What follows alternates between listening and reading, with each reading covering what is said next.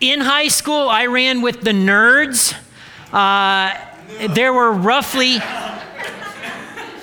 roughly 15 of us.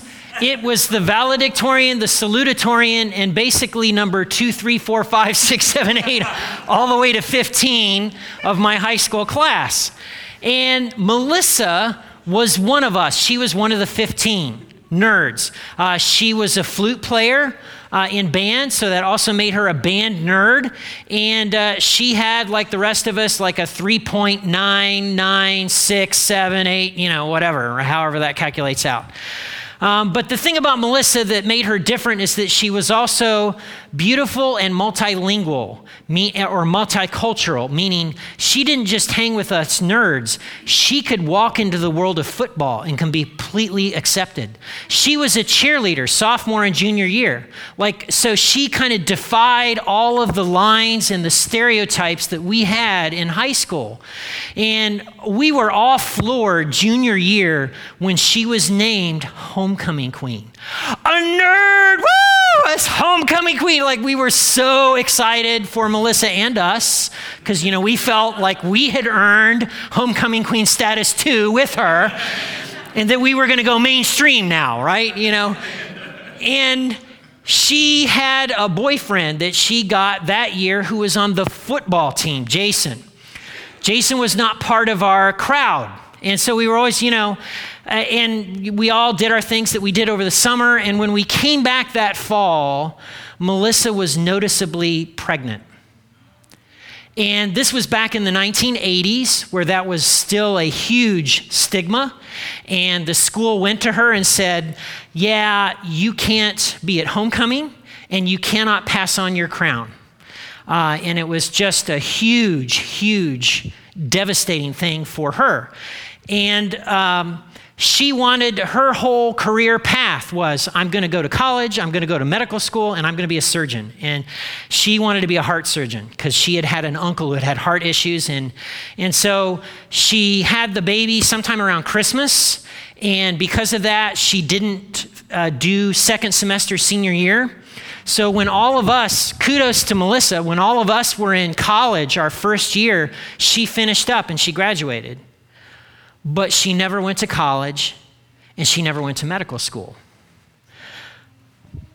Potential alone does not guarantee future success.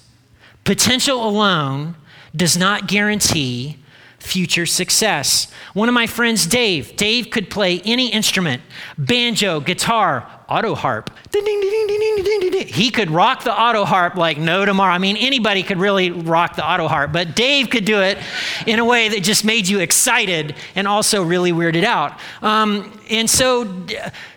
the thing about Dave is he's great at parties, but he never mastered any of those instruments. In some ways, he didn't live up to his potential. Some of you who sport, I fully recognize that I don't sport, okay, Isaiah, but for some of you who sport and sport well, you've had friends who had a bucket load of natural talent and they got on the team and you got better, the team got better, but they didn't. They didn't live up to their potential. How many of you are high school graduates? High school graduates, okay? Many of you, high school, it's good.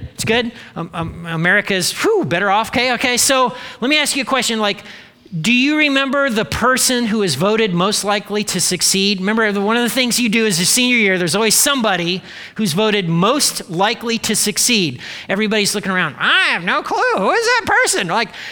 Here's the thing. Most of the time, the people who earn that vote and get that picture in the yearbook, that's all. It never amounts to anything down the road. The thing is, potential alone does not guarantee future success.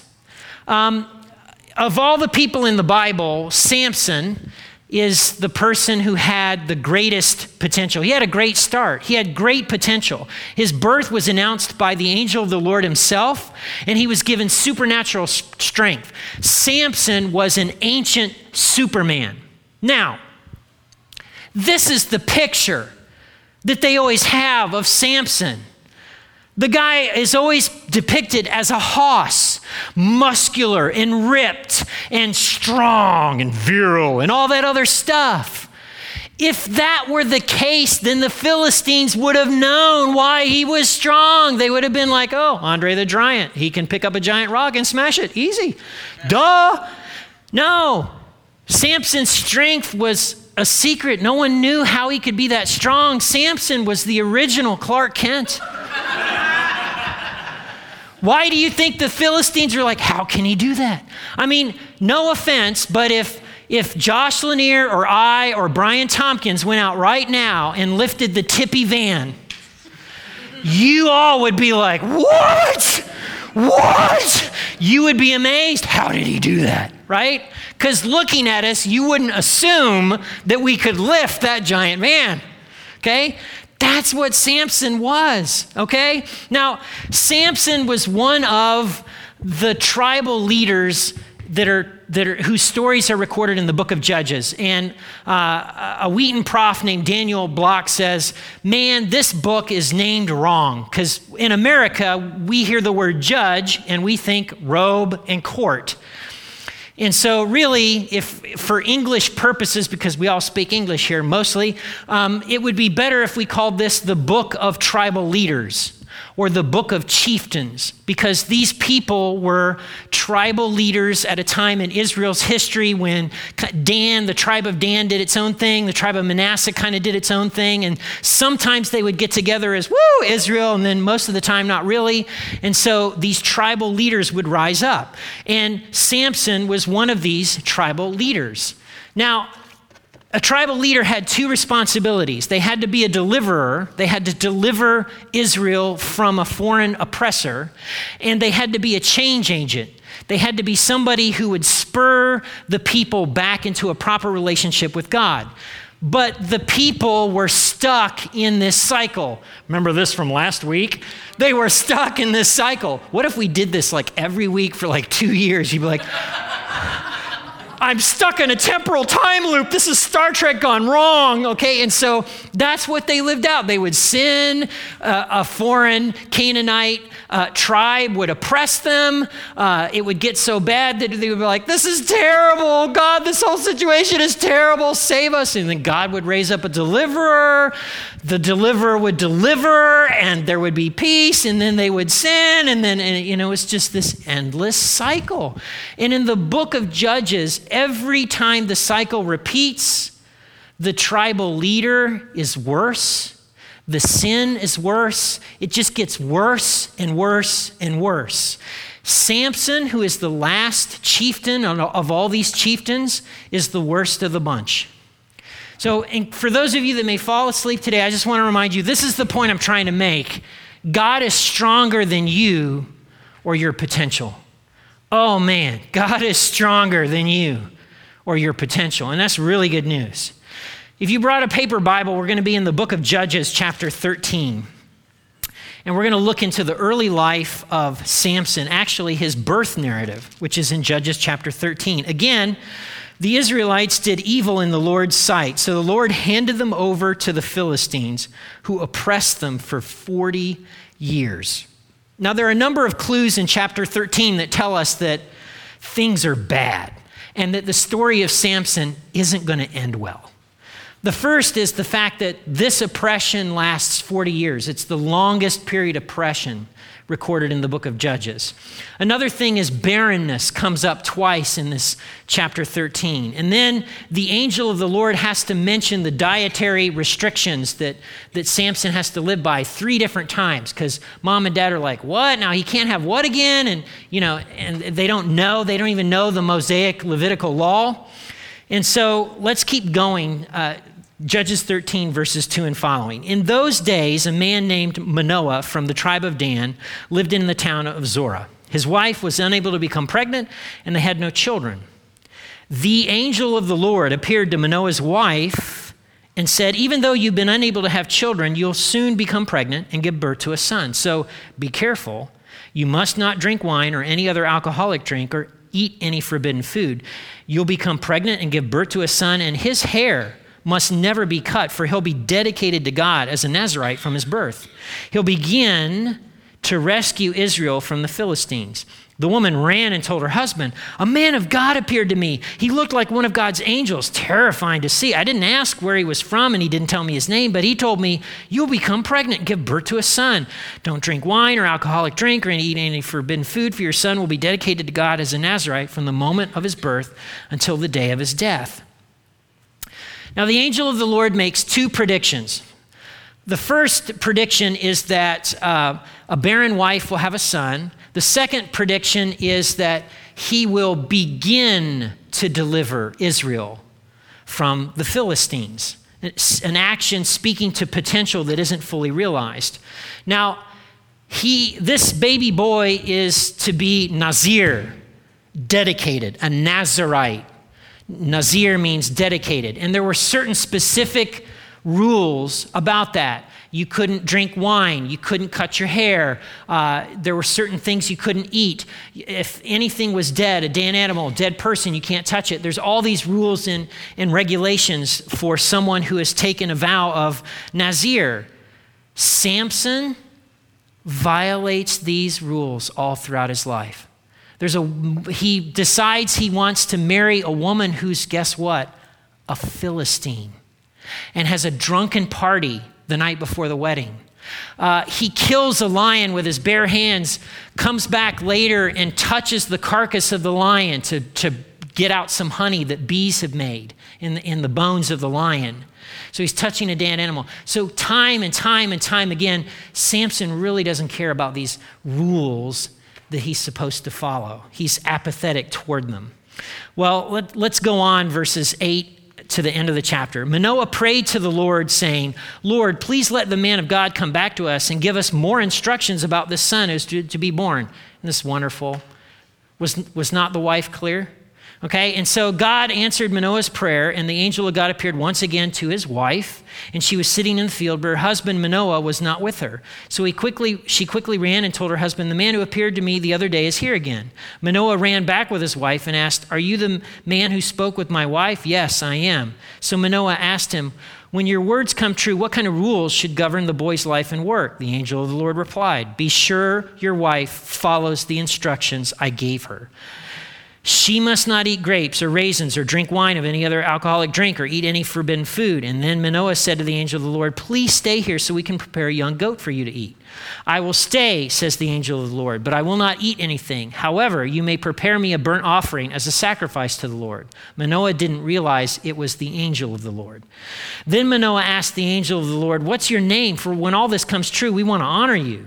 "Why do you ask my name? It's too wonderful for you to understand," the angel of the Lord said. Now, there's several things going on in this passage. This isn't just any angel. This is the angel of the Lord. But Samson's parents treat him like any other Near Eastern deity. So the way it worked with some of the other Canaanite nations who would worship Baal and some of these other deities, if you showed hospitality to the deity owed you something. If you could name the deity, you had kind of a little bit of power or leverage, and the deity would have to do something for you. So Samson's parents aren't acting like Israelites, people of Yahweh. They're acting like Canaanites in how they respond to the angel of the Lord. And what does the angel of the Lord say? "Oh, I'll stay, but I'm not eating your food." In other words, you don't got anything on me. My name? You're not getting my name either. You're not in control of this situation. That's a good thing for us to remember. Manoah and his wife weren't in control. You and I aren't in control.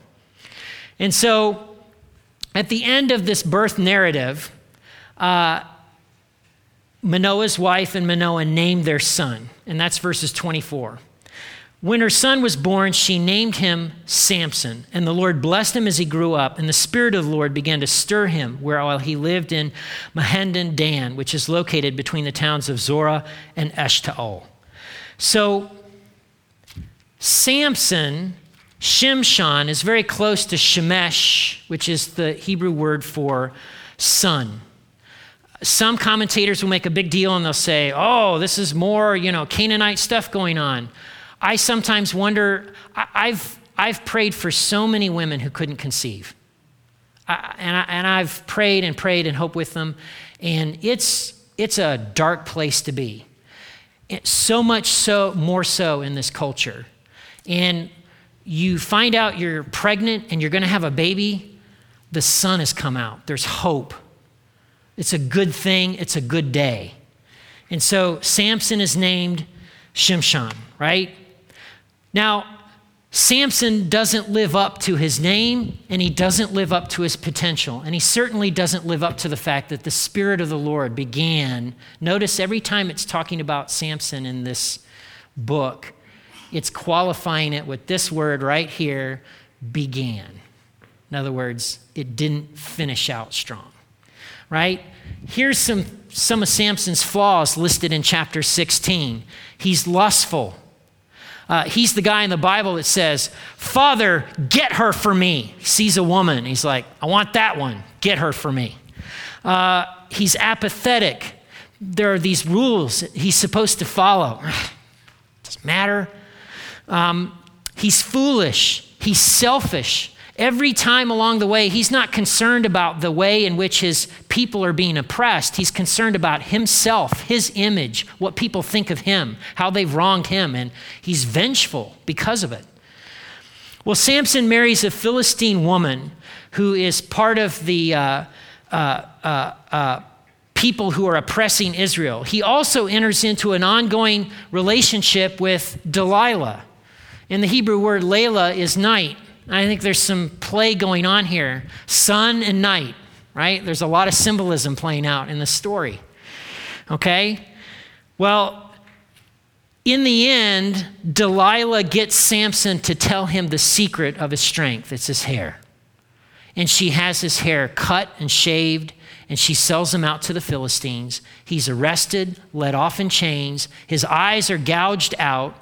In captivity, enough hair grows back that allows him the strength to do the push the pillars. For the longest time, people would be like, that's impossible. Nobody could do that, blah, blah, blah. Well, look, this is from Tel Qasir. This is a Philistine architecture. Apparently, the Philistines had a thing about building buildings where they would have wooden beams supported by these stone supports, and those two wooden beams bore the weight of the roof. If you remove one or two of the beams, it's done. The whole thing's coming down.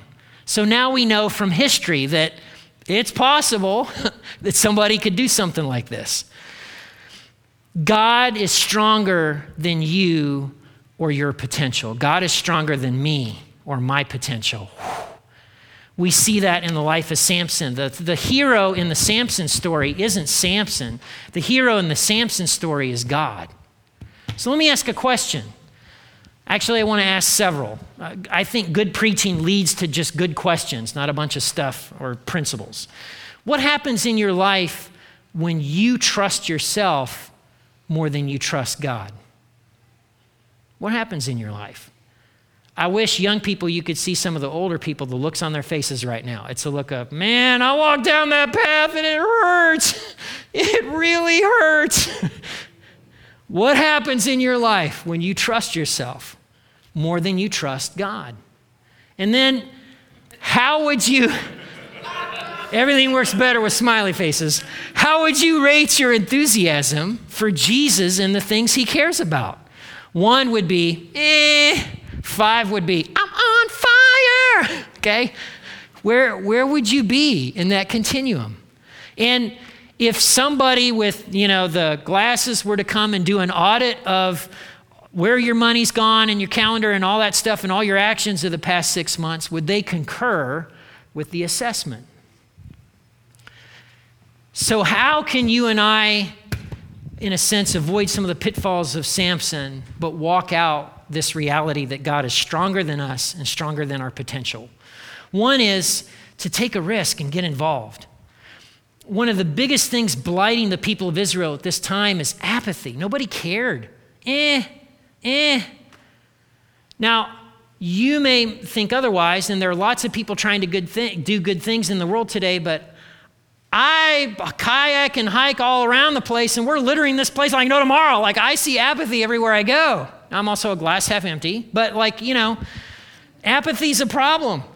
And when you get involved, when you take a risk, it provides an opportunity for passion to well up in you.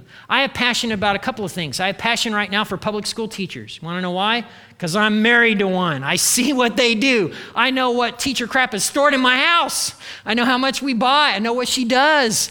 Okay, and so I'm passionate about teachers because I've been neck deep in it for now almost 30 years. The other thing I'm passionate about is what we do here at Generations. Like, I know so many parents that are just obsessed about raising their kids up so that their kids can live a good life. And I'm like, no, it's not just about living the good life. It's about loving God and being good. Like, there's a difference, okay? And so there's some passion and fire in there for that. So take a risk. Get involved. Maybe for you it's something different, okay? But take a risk. The second thing is, if you're a student or a younger person, take responsibility for something or someone other than yourself. The biggest thing about Samson is he didn't care about his own people. He only cared about himself. And he had all this potential. What could he have been with that kind of strength if, like David, he had had a heart after God? What kind of leader would he have been then, right? The third thing is, being used of God is not the same thing as being right with God. Now, the good news is Samson's listed among the heroes of faith in Hebrews chapter 11. So if there's room for Samson, there's room for Max Vanderpool, and there's room for you. Woohoo! Thank you, God. You're awesome. Okay, giving us again what we don't deserve.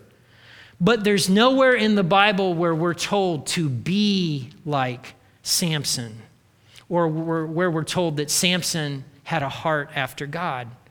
The last thing is simply don't squander your potential. You got to stay hungry and teachable, in my experience. I believe America of 2018 bears a lot of similarities to the time of the Judges. When I look at this passage and when I read what was going on in that time period, I'm like, there's several things. We seem to be stuck in a repeating cycle. I don't know if you've noticed, like politically, socially, like economically, it's like, oh, we're here again? It seems like we were just here 20 years ago. Yep, we're here again. Repeat, off we go, okay? The other thing is everyone seems to do what's right in their own eyes. And another thing, apathy seems to be a thing. Meh. Let's all get shirts that say, meh, right? I've told this story before, but we see the Jessamine County Food Pantry that exists today. It's storefront, it's open 3 days a week, it's serving 400 or 500 households a month. There was a day and a time when it looked like that thing would close down. And there was a high school student named Megan. She was a West Jessamine High School student, and she was like, there are hungry people in this community, and we cannot do nothing. Doing nothing is not an option. And she kept going after her mom. Ramona, come on, Mom. She didn't call it that. Ramona's her name. Mom, we've got to do something. We got to do something. We can't let these hungry people go hungry. And her mom did not lack for things to do. She didn't. And yet, because Megan would just not relent, would not give up, and would bring her friends, I'll bring my friends, but we're going to do this. We're going to have food again this month. We can't not do a food distribution. And so she had passion, and God used her. And if Megan were here today, she would say, God is so much stronger than what I did or I could have done. And God is so much stronger than what you could do or your potential if you'll just say yes and let him do what he wants to do.